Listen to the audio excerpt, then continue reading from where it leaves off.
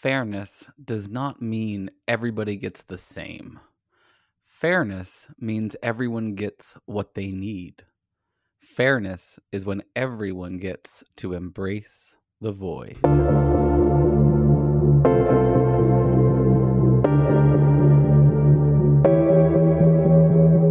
I hate purity. I hate goodness. I don't want virtue to exist anywhere. I want everyone corrupt. Leaves from the vine, falling so slow. Sometimes, Master, it is difficult for meatbags to step back and gain some perspective on death and its importance in their insignificant lives. I don't know if I'm up for this. I'm so emotional. I can barely think straight. Great. Use that. Embrace the void. Warning. This podcast contains foul language, dark invocations, and treating women like they're people.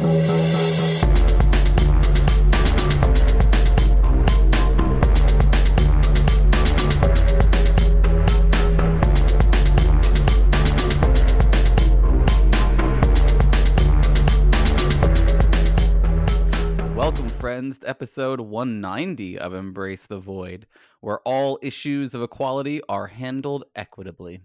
I am your host, Aaron, and this week we are discussing different approaches to fairness. So let's reflect on some equilibriums. Life ends in death, which we, as a species, are cursed with knowing, resulting in something. My guest this week is Nestor DeBoon, a Chicago MA graduate and a writer who has been published at Marion West and Quillette. Would you like to say hi to the Void? Hello, Void. Thanks so much for coming on. I really appreciate it. It's nice to put a face to the bird with lightsaber avatar that I've gotten so used to on Twitter. Yeah, and thanks for inviting me. I actually like the podcast a lot, so yeah. Oh, thanks very much. I appreciate it. I've enjoyed some of your writings that you've sent and has been on some similar topics to kinds of things I often talk about on the show. So I thought it'd be fun to have you on and work through some of those. There were two articles in particular that we had talked about discussing, one on equity versus equality and another one on sort of that and other things as they relate to the kind of culture war, wokeness stuff that we're often talking about on here. So I thought we'd start with, well, before we even get to the articles though, do you want to give folks a little bit about yourself, sort of your ideological background that you are bringing to these kinds of conversations? Yeah, sure. So like politically, I guess I consider myself like a classical Republican, but the kind of classical Republican that basically thinks that Republicanism requires some sort of democratic socialism. So what do you mean by a classical Republican? Well, yeah, so basically the tradition that goes all the way from, some might say Aristotle, others might say like Rome, through, Machiavelli, and more recent writers are probably Quentin Skinner. Some would say Elizabeth Anderson falls into that category. And well, the basic idea is just that understanding liberty not so much as non-interference, the way that liberals tend to do, but as non-domination, right? Mm-hmm. So it's not just that there's no, external constraints on you to stop you from, doing what you want to do, but that you're also not subject to the will of others. Like you can be subject to the will of others, but those other people could still, let you do what you want to do, right? Could you give like a concrete example where you feel like those things come apart and you think republicanism has the better side of the argument? A very recent topic that I think Republicans have said a lot about that I think is interesting, it's actually the workplace. In that, in the workplace, as a worker, you don't really have, like basically the will of your boss is still like a form of domination on you and on workers. So a lot of Republicans, I think the most most well-known Republican that has written about this is Alex Gurevich. I'm not sure how to pronounce his last name. That's okay. It's not a requirement on this show. Yeah. And so he's written a lot about how in the early 19th, more like late 19th century, a lot of workers in the United States kind of saw themselves as, trying to fulfill the Republican ideals of the American Revolution through the organizing of factories and fields and all of that into worker cooperatively owned workplaces, I guess. Mm-hmm. And by the workers being the owners, then they stop being subject to the will of the boss, for example, right? So it becomes sort of like a cooperative community of workers.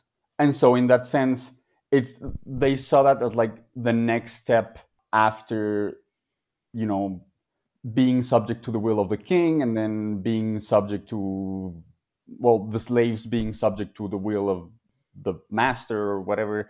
And so like the next logical step was to kind of emancipate the workers. Interesting. This feels very different from the way that I've been taught to understand republicanism in America, right? Which has very much the opposite meaning, it feels like, in a lot of ways.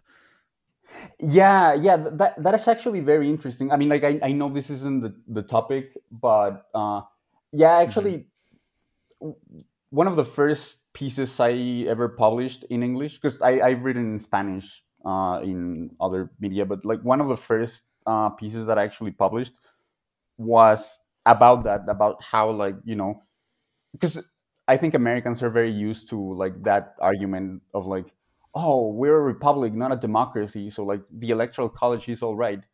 Which is I think it's a very disingenuous argument, but I do think a lot of people do believe it, like as if that's republicanism.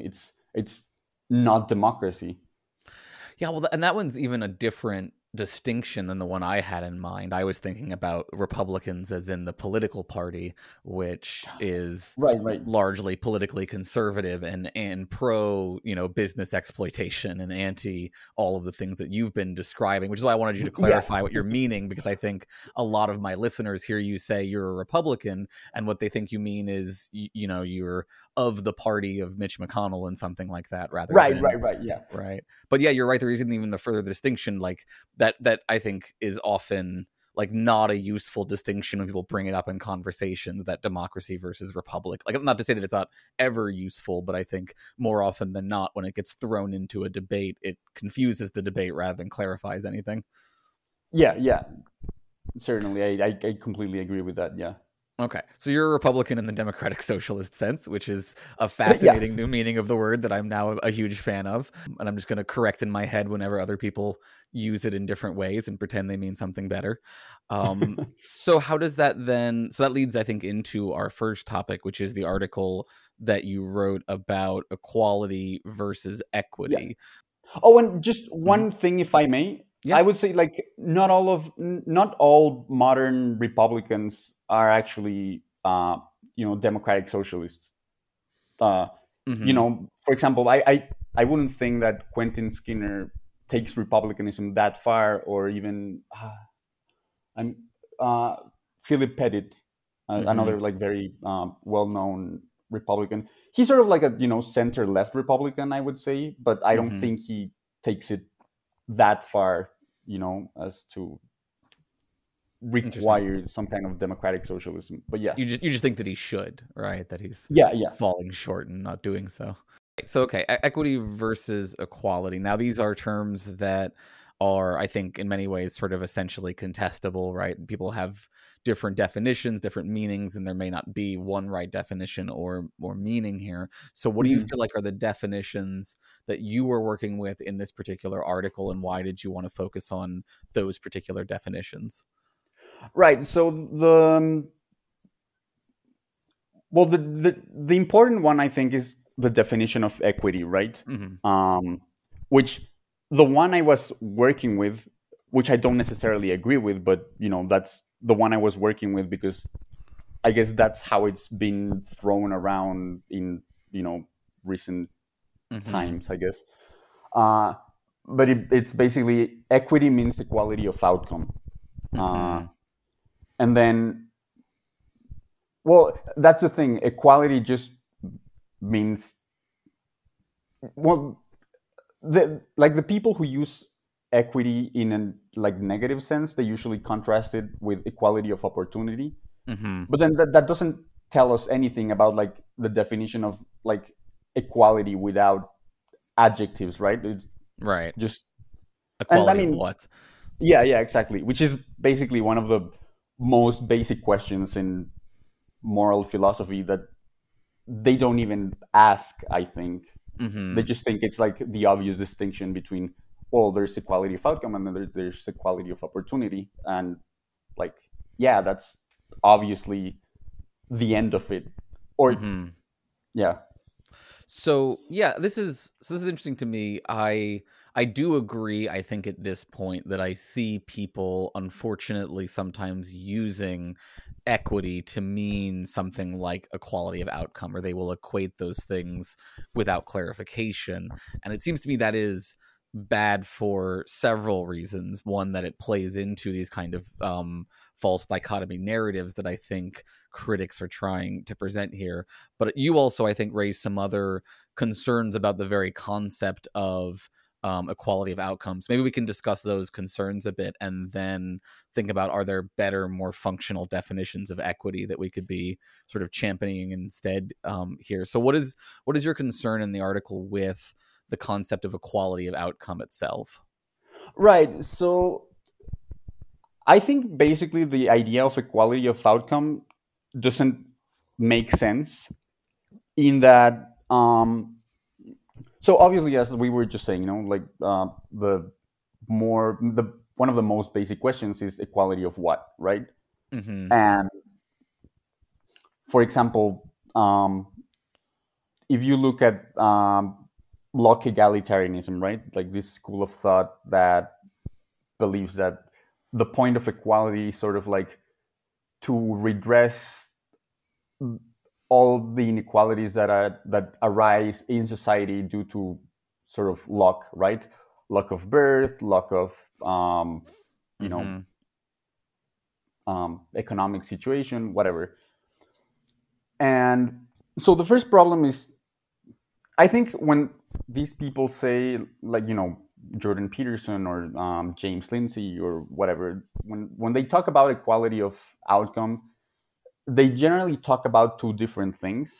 And there's an article by Jordan Peterson on his website where he sort of makes a distinction.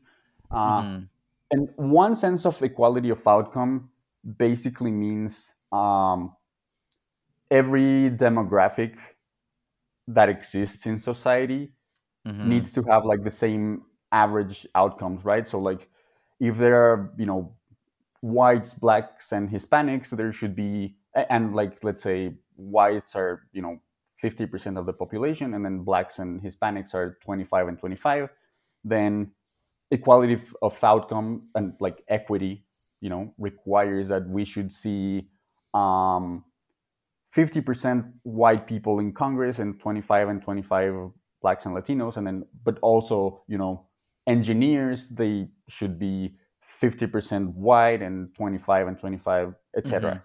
So that's one sense in which they use equity or equality of outcome. And then the other one is basically everyone has the same of everything,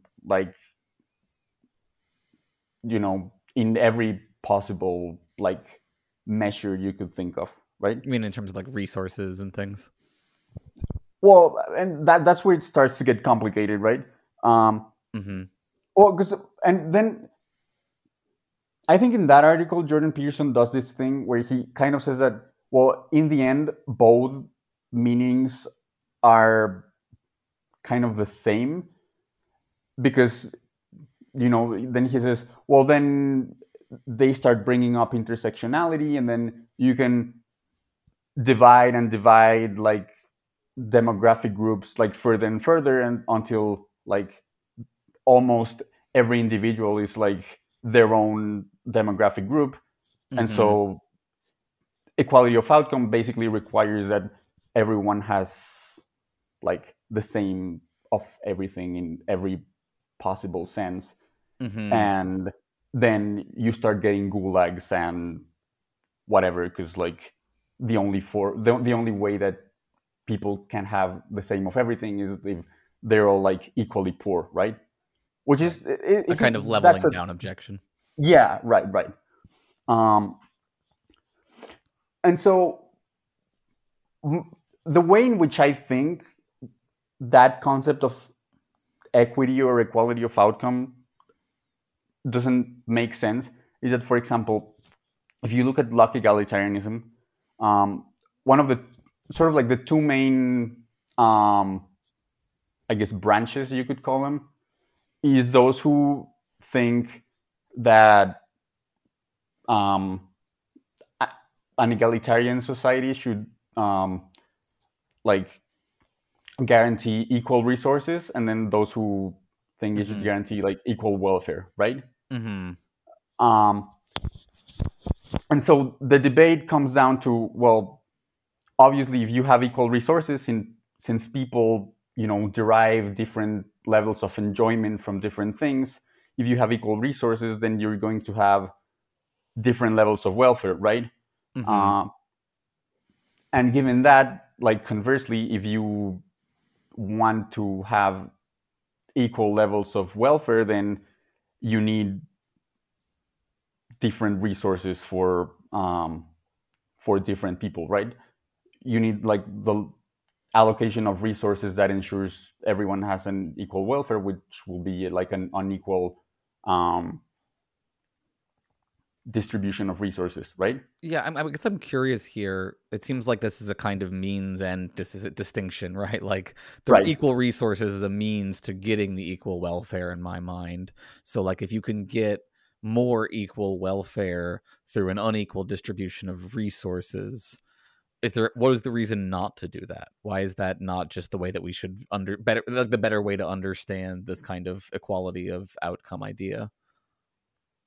Well, I think what they would say is, so like to me, I don't have a strong objection to one or the other. I think what they would say is, well, then you have to take things from rich people or whatever, like in an unjust way, and then just like give it to others, right?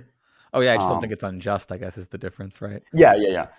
But so like, I guess my central point regarding that is, well, does outcome imply resources, or does outcome imply welfare, right? Like to me, like the idea of a final outcome implies everything. And they do sort of, like when they criticize the left as pushing equality of outcome, the sense I get is always, due to the leveling down argument and all that, is that what they mean is some final measure of everything. And my point is, like, you can't have that. Like there's no way in which you could measure an overall everything, right? Right. Which the resources versus welfare distinction is just like one example, but you could extend that, ad infinitum, I guess.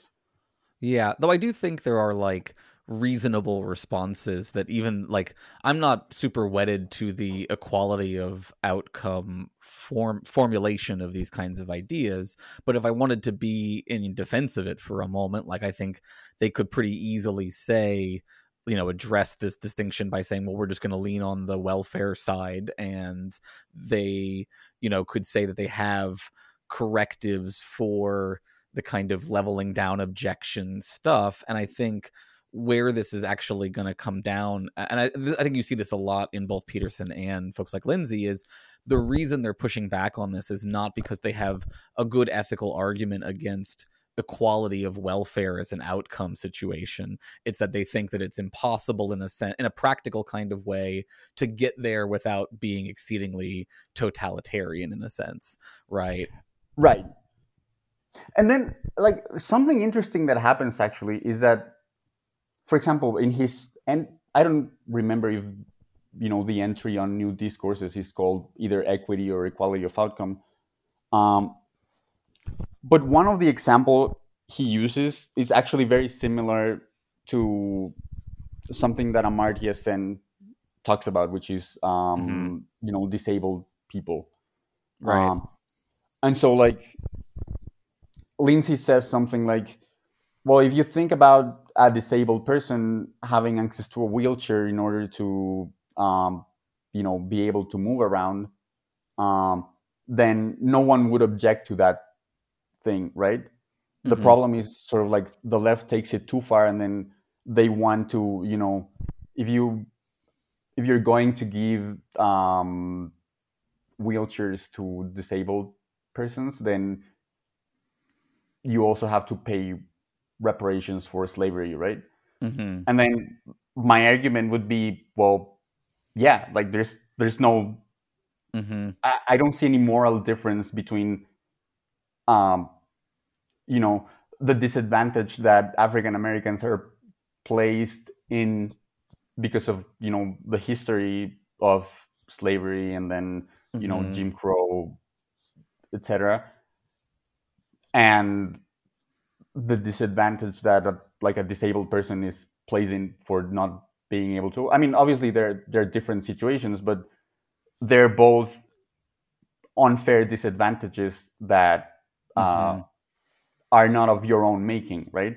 And so, like, why is one inobjectionable from their point of view and the other one isn't?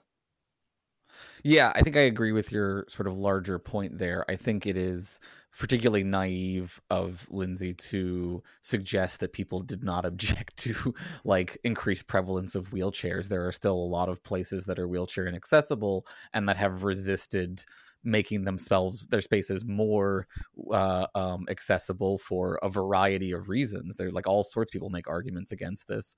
But I also think there is at least one sort of interesting distinction, though I don't think it undercuts your point here, that sort of gets at, I think, the oversimplicity of what they have in mind when they're thinking about equality of outcome. I think they're mostly, as you describe in the article, thinking about allocating of shares, right? You call them, or resources or something like that. So it's like, to make everything equal, we have to redistribute the monies or something like that. But if you look at like social analysis of disability, for example, right, you could argue that there's plenty of work to be done on just restructuring society in various ways. It doesn't involve giving money directly to disabled people or something like that, but like vastly decreases the amount of suffering that they experience because of the interaction between their disability and the way that like science, or the way that society has been structured because of a lack of concern for members of those communities. So I feel like there's a lot of stuff that could go into even just a basic idea of equality of outcome that doesn't look like these kind of redistributionist models, unless you want to like say, spending the resources on, refitting buildings is a redistribution in this kind of way or something like that. In which case, I guess all social goods are based on redistribution, and it's not really useful to object to them solely on that principle. Right. Well, and then the other thing that I think is important is sort of like the essentialist argument that, well, Oh, yeah, and you had a good part about this in the article, Yeah, which is like basically, since, the classic one that Peterson uses is like, well, men and women have different preferences. So obviously, like, you're not going to see as much, like, women engineers. And you're not going to see as much, men being nurses, right? Which, I do largely think that evolutionary psychology is like BS. Okay. But, I'm also not like biology and, psychology and all that, like that's not my field. So I'm not really qualified to, make a final assessment on, well, actually, every preference that men and women have like differently, it's completely cultural, right? That like I guess I'm just skeptical about that. But the thing I think is important is to say, well, even if you accept that there are some differences between people, that is not like, that doesn't mean that there aren't like a lot of current outcomes that are dictated by social mores, basically. So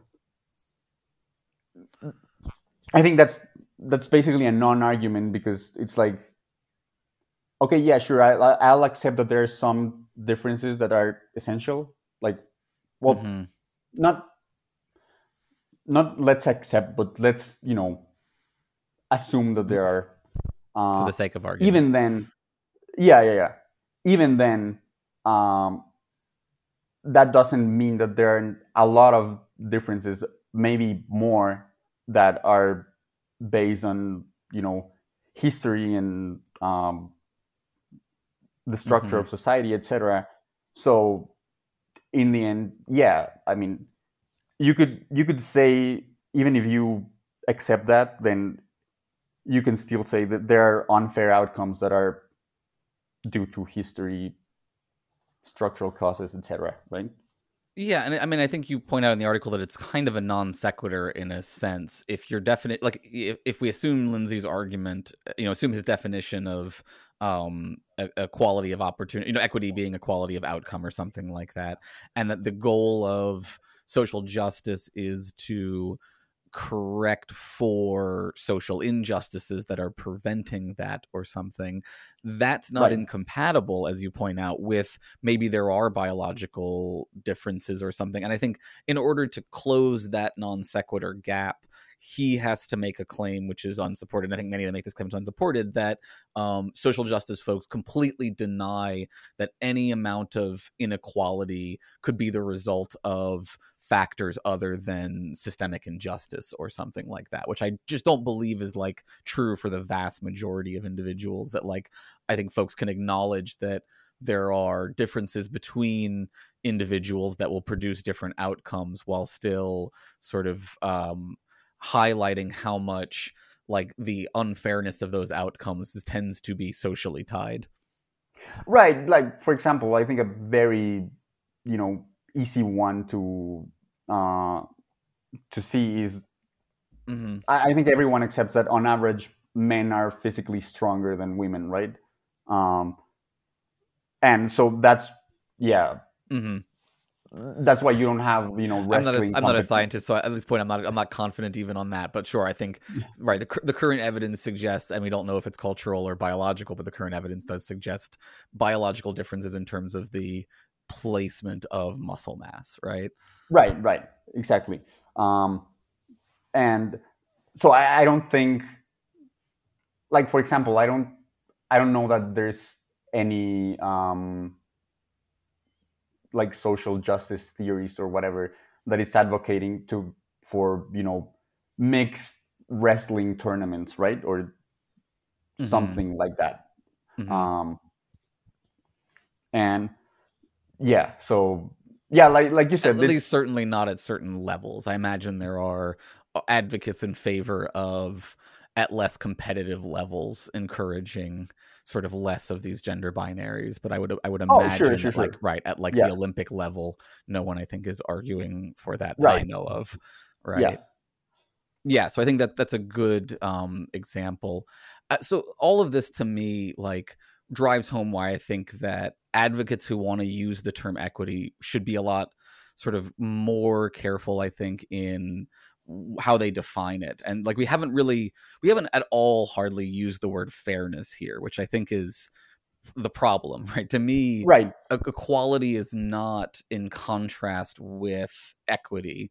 Equity refers to a kind of fairness-based approach to allocation, which may be compatible with equality or may depart from equality in all sorts of like complicated kinds of ways. I'm curious, do you sort of agree that so like, for example, let me say one way that I think these things can obviously come apart is that I think you can have equity of process that doesn't have anything to do with equality of outcome, right? You can have a more or less equitable, and you could say, well, look, a more equitable process may be more likely to produce more equitable outcomes, but like you can, I think, separate out the fairness of a process itself and work on improving that.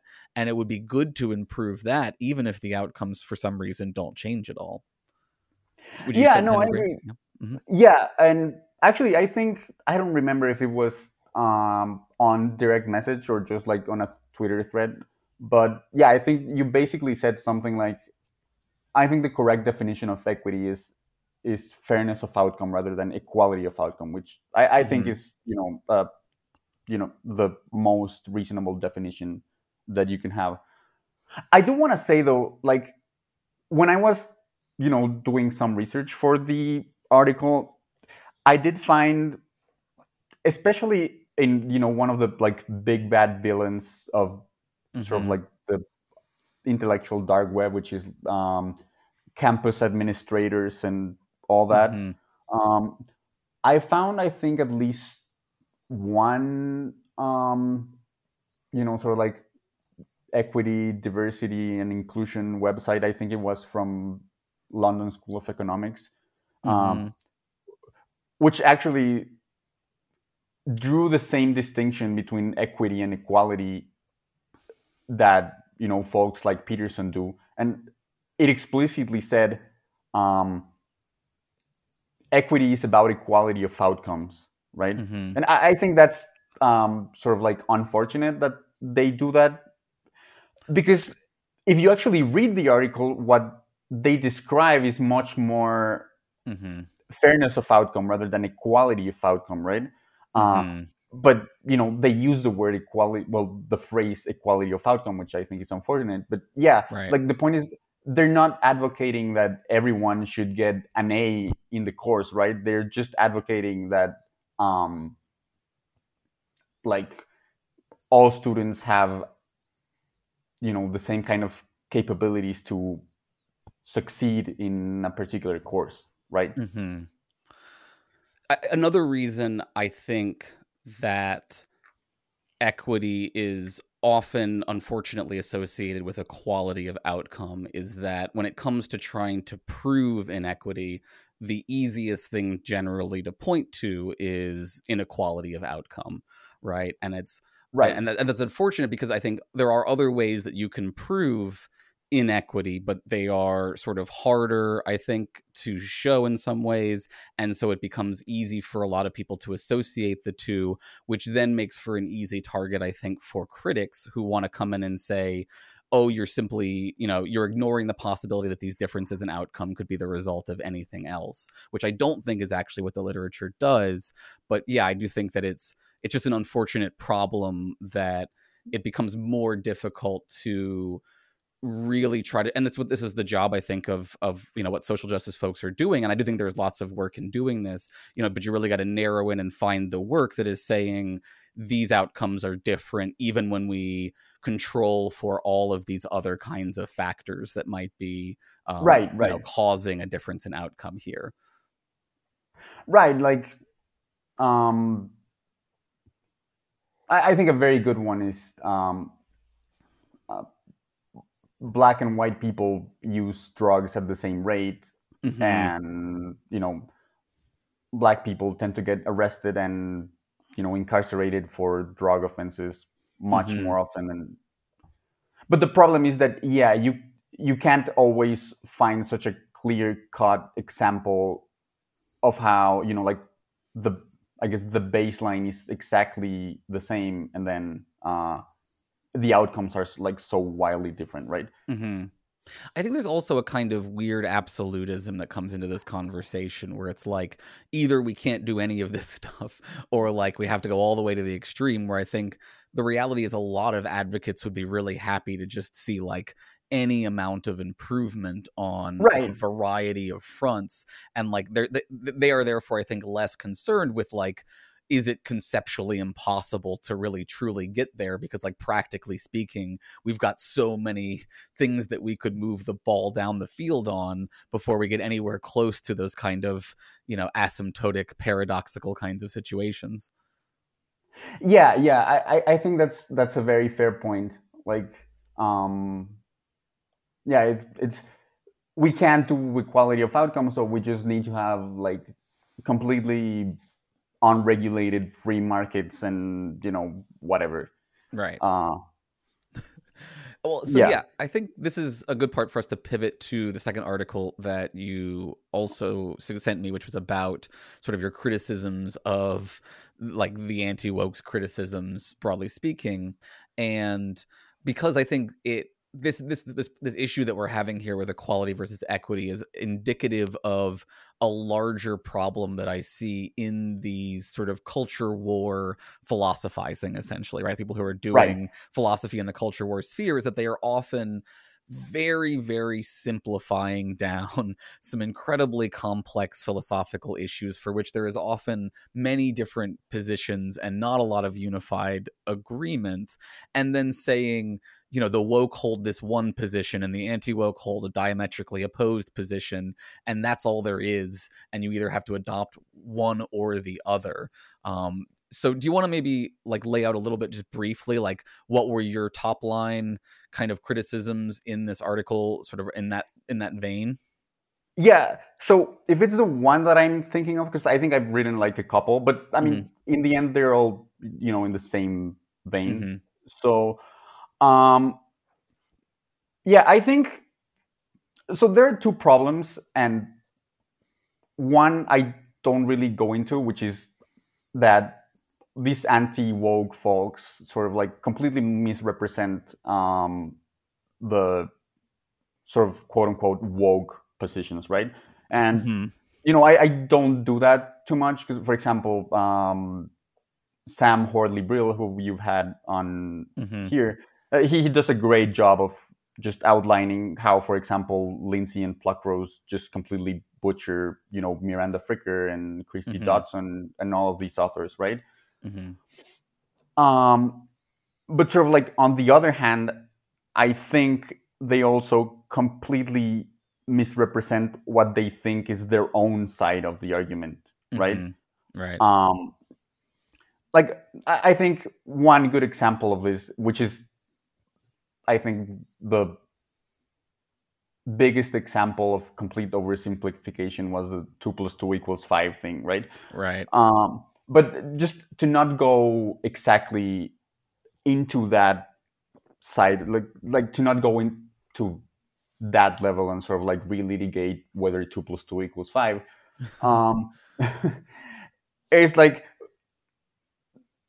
in a lot of like Lindsay's writing and Pluckrose to an extent, like I read stuff by Pluckrose less than I read stuff by Lindsay, but sort of like the theme is that on the anti-woke side, there's like, you know, the realism and science and all that, where, you know, through this absolute and certain and, you know, whatever.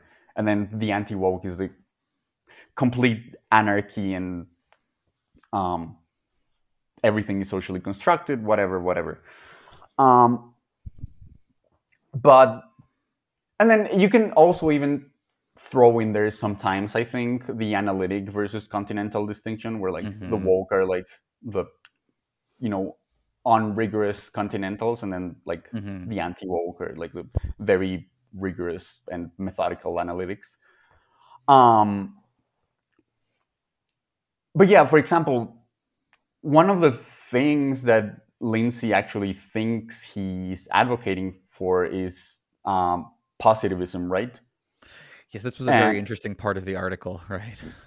Yeah, and he has like this on his entries in the Wokish dictionary or whatever. He has an entry on positivism, right? And well, for starters, he like completely conflates like just regular positivism with logical positivism, which are not the same thing. I mean, like there's some overlap, I guess, but you know, they're not the same thing. And in many ways, I think they conflict with each other in some right, ways, right? Yeah. And then, for example, because he says something like, well, the woke will tell you that positivism is actually bad because it's, you know, kind of like a white way of knowing, or I don't remember exactly, but, you know, something along those lines of like positivism is problematic because it sort of like ignores other ways of knowing or whatever, right? But then he completely ignores the fact that actually most of the logical positivists of the, you know, early 20th century, like, you know, Carnap and Neurath and you know, Reichenbach, whatever, they were in many ways they were like anti-realists. And for example, I don't remember, I think it was Hempel, Neurath, but you know, because like Lindsay, one of the things he always likes to advocate is like the correspondence theory of truth, right? And then positivism, like logical positivism, actually is like very non-compatible with like the correspondence theory of truth, and so they have more like the coherence theory of truth, which basically says that things are true if they correspond to, well, I shouldn't use the word correspond here, but if they sort of agree with like your broader theoretical framework that you're using, right? But so rather than directly correspond to the reality in some way that is not clear. Right, yeah. And then, for example, even which I think is probably like my favorite paper by Rudolf Carnap, which is Empiricism, Semantics, and Ontology. His argument is basically, well, whether there is an external world is sort of like it's an undecidable metaphysical question in some sense, right? It's very useful and pragmatic to, you know, believe in the external world, but in the end, it's basically like, you know, it's a linguistic framework that we all agree upon, and so, you know, it's not that like we can't ultimately prove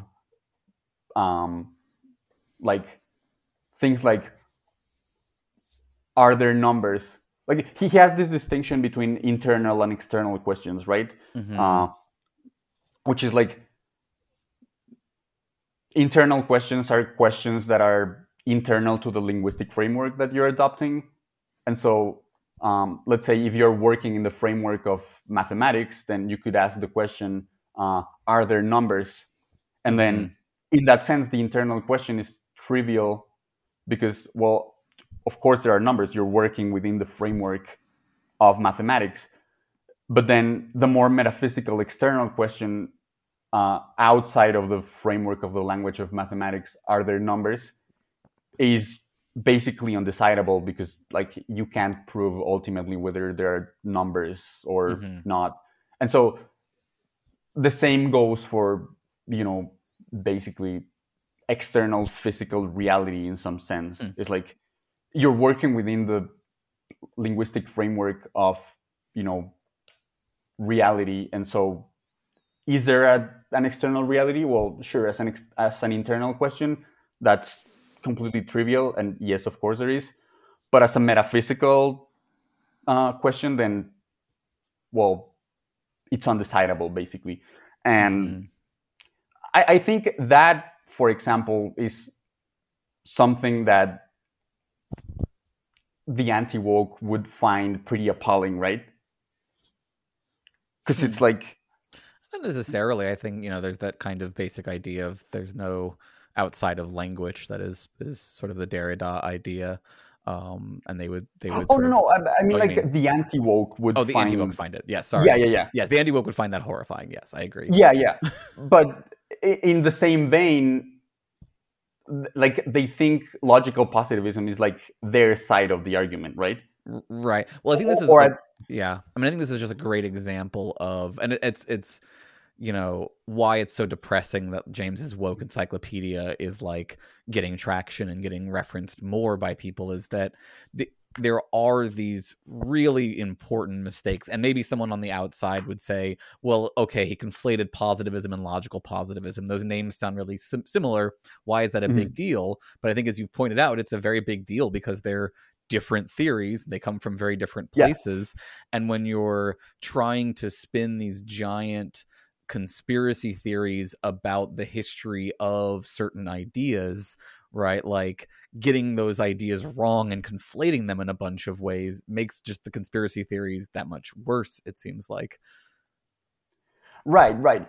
And like, one other thing though, because, for example, like, even if you ignore the this is just to like make a point about what I was saying earlier. Even if you want to sort of like sideline the point about like the external world, right? Because I think that gets a little more dicey, probably, because like a lot of people don't think it's good to ask whether there's an external world or not, because like, well, it's obvious or whatever, right? But for example,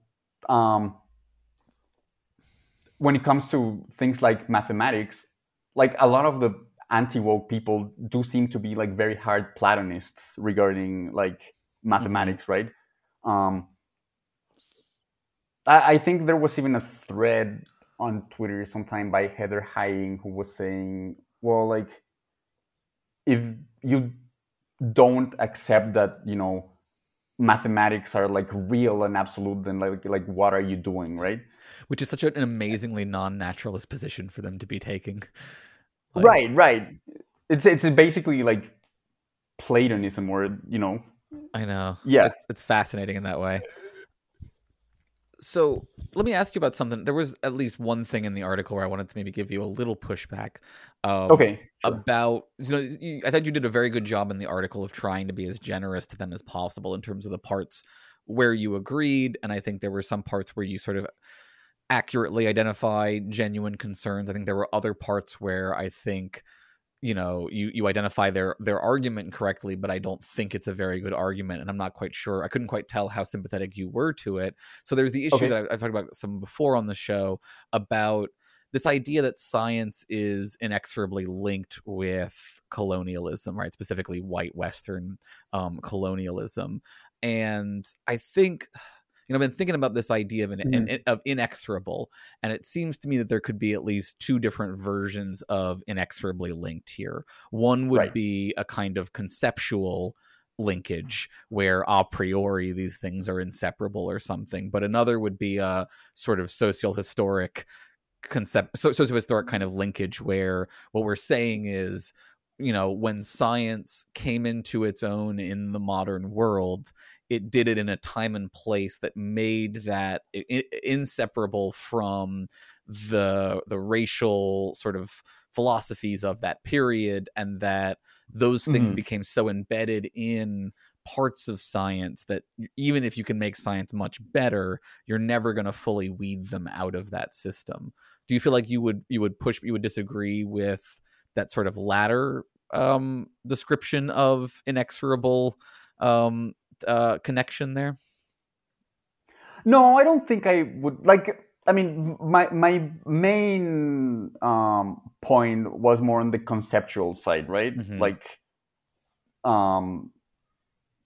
like conceptually, you don't have to link the two. But in terms of history and like in a more sociological sense, I think that is a fair criticism. I guess I would probably push back on some areas of science, like obviously not biology, right? Because obviously not. Yeah, but like physics, for example, right? Like I don't think you could say that like Maxwell's equations are linked to colonialism, even if like that's the same time frame.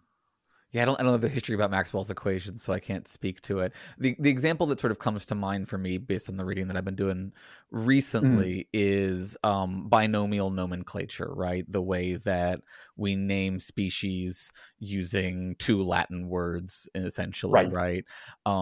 It seems to me unlikely that binomial nomenclature is going anywhere, that we're suddenly going to stop using those Latin words to do that kind of taxonomy work, right? But the history of that usage is inexorably, in my mind, linked to sort of racial domination, in the sense that the goal was essentially to take a bunch of different languages' words for these things and like replace those with a unified account of all of these things in a language that also happens to be the language that, wealthy white people tend to speak more than anyone else, and thereby gives them a substantial advantage if they want to be doing scientific activity, for example.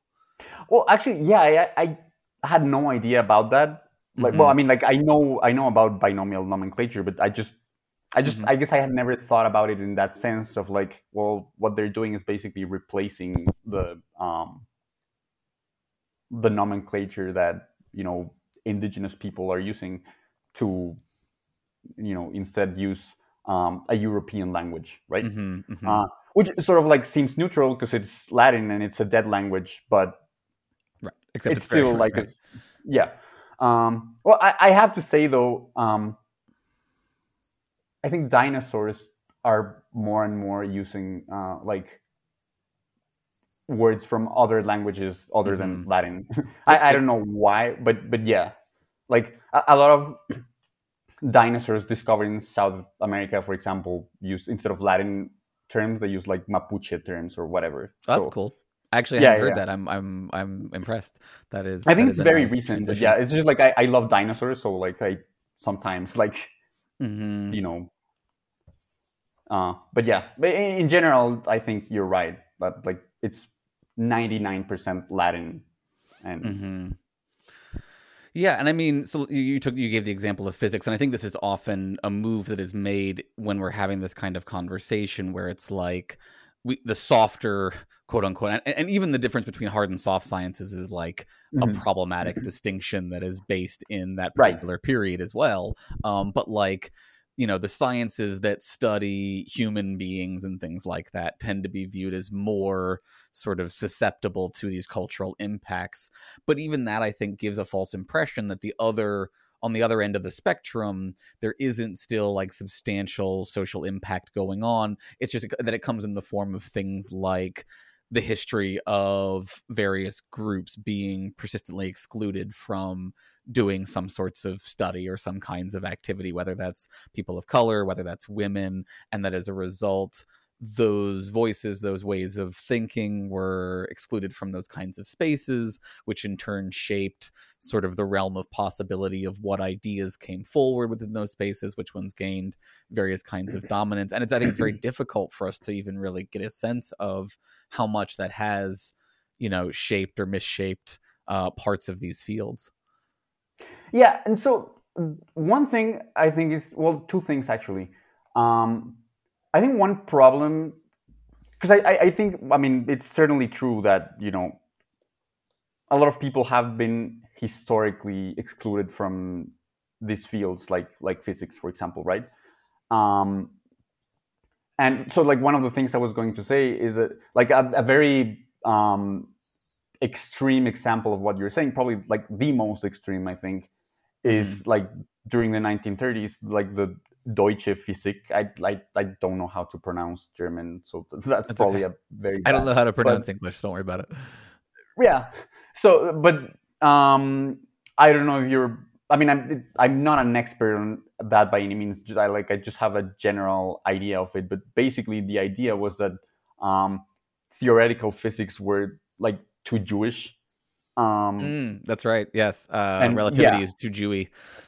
yeah, exactly. Because like it's not empirical, right? It's just like theoretical calculations, and and it's got relativism us right there Germans in the title. have to do yeah, and then like us Germans have to do like hard empirical science, and so that's actually if you take your like the case that you were making to the extreme, I think that's what you get basically, right? Right. And you then point out Mhm. Well, I was going to mention in your article, you point out another like mistake that you think the anti-woke make about science is that their view of science is overly simplistic and excludes those kind of model-based approaches, and that's why they end up being, climate skeptical or something, and various other kinds of issues, because they have that kind of simplistic experimental design kind of view of the scientific method. Yeah, and so by the way, just to be clear, I'm not saying that the anti-woke are like the Nazis doing Deutsche Physik, right? No, of course not. Yeah, that's what I'm saying. No, I'm just kidding. I'm kidding. Yeah. No, but I think that's true, but I think, and the other thing I was gonna say is like, and not to disagree with your point about like how people have been excluded from this sort of areas of knowledge.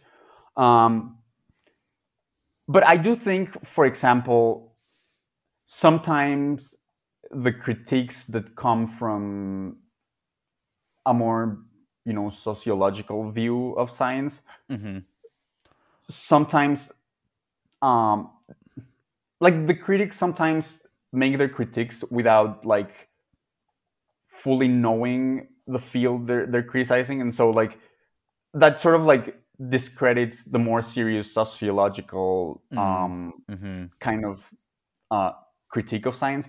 For example, and so this is actually by like a very old review that Richard Dawkins did of like the original so-called hoax, right? So maybe anyone who wants to take this with a grain of salt, then feel free to do so. But so like in the original so-called hoax book, which I think is called I forgot, but anyway, so one of the examples that they use is I don't remember the name of the author, but like the argument the author makes is that something like physics has not been able to solve turbulence because turbulence is like very feminine and whatever, and like they don't pay attention to that, and physics wants to just do like straightforward, like direct male things, right? So turbulence is like hasn't been like paid enough attention or something like that, right? And then the point is, well, actually, like there is a system of equations that kind of addresses how to calculate the turbulent system, but it's like a very, very, very complicated system of equations. So that's why. So I think, and again, take it with a grain of salt because of the source. But I think critiques like that one often they can discredit more serious sociological critiques of science, right? That would do a better job of explaining, like you were saying, why people of certain racial groups have been excluded from these fields, right? Fair enough. I just realized we're getting short on time here. Did you want to give us any final sort of thoughts or any suggestions on other resources that you'd point to for thinking about these kinds of issues before I subject you to the enlightening round? No, I guess just, don't let James Lindsay tell you what positivism is. Just actually good advice. Go and just go and read logical positivist authors. It's, sure, or the there's Stanford Encyclopedia of Philosophy or any one of actually that's a really good resource, honestly. Yeah. In that it is an actual encyclopedia. Right. Yeah. Okay, great. Well, then this is the enlightening round. Enlightenment comes from within. Nice. So I'm going to give you a set of things. You are going to tell me, are these things real or not real? You're not allowed to hedge, right? This is the enlightening round, so we'll move quickly through them. Are you ready? Yeah, I can't explain why or... You can't explain anything. Nope. Just real, not real. Okay, fair. Mm-hmm. Yeah. All right. Are you ready? Ready. Okay. Yeah. Let's get started. Is anything real? Yes. Okay, great. Let's find out what's real. Is the external world real or not real? Real. Colors? Not real. Phenomenal consciousness? Real. Okay. Free will? Real. Selves or persons? Real. Genders? Real. Races? Not real. Species? Real. Morality?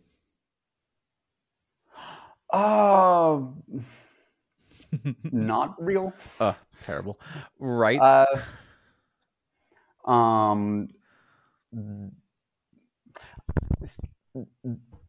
Real. Real interesting. Knowledge? Real. Okay. God or gods? Not real. Society? Real. Money?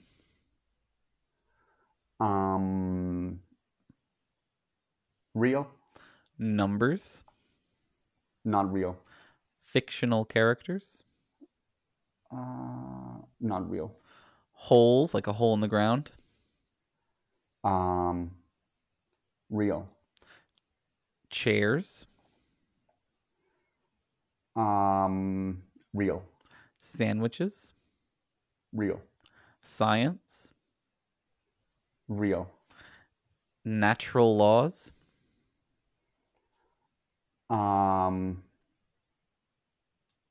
Not real. Beauty? Not real. Causality? Real. Love? Real. And finally, time. Real. Okay, you survived. How do you feel? I felt like it was very inconsistent with my. That's what everyone feels. I totally judge some things that you were saying based on some criteria, and then others on other criteria, right? Mm-hmm. So yeah. Mm-hmm. Yep, it's pretty much standard. Pretty much the way that works. Yeah. I found you're saying that morality was not real, but rights are real. To be particularly fascinating. That's not a exactly. common And if I may just comment on that one, you may. I'll allow. So the thing is, in terms of morality, I feel like I'm the way I say it is I'm a Pascal's wagerer about morality. Okay. You're betting that it's real because it'd be bad if it wasn't. It'd be bad if it was and you got it wrong. Yeah. But you said it's not real though, right? Yeah. No, because I was more leaning on the I can't prove it's real, so I'm not gonna say it's. I see. Yeah, and then when it came to rights, then I was just like, wait. Yeah. Yeah. It's a cruel joke. I apologize. Yeah. No, it's fair. Yeah. At least everyone suffers together, right? Right, exactly. Yeah. Um, this- I knew that was going to happen when we got to the enlightening round. So, yeah. It happens. Everybody falls the first time. That's the way it goes. Yeah. So, Nestor, this has been a lot of fun. Do you want to let folks know where they can find you again? Yeah, they can find me on Twitter. It's at Nestor_D. Okay.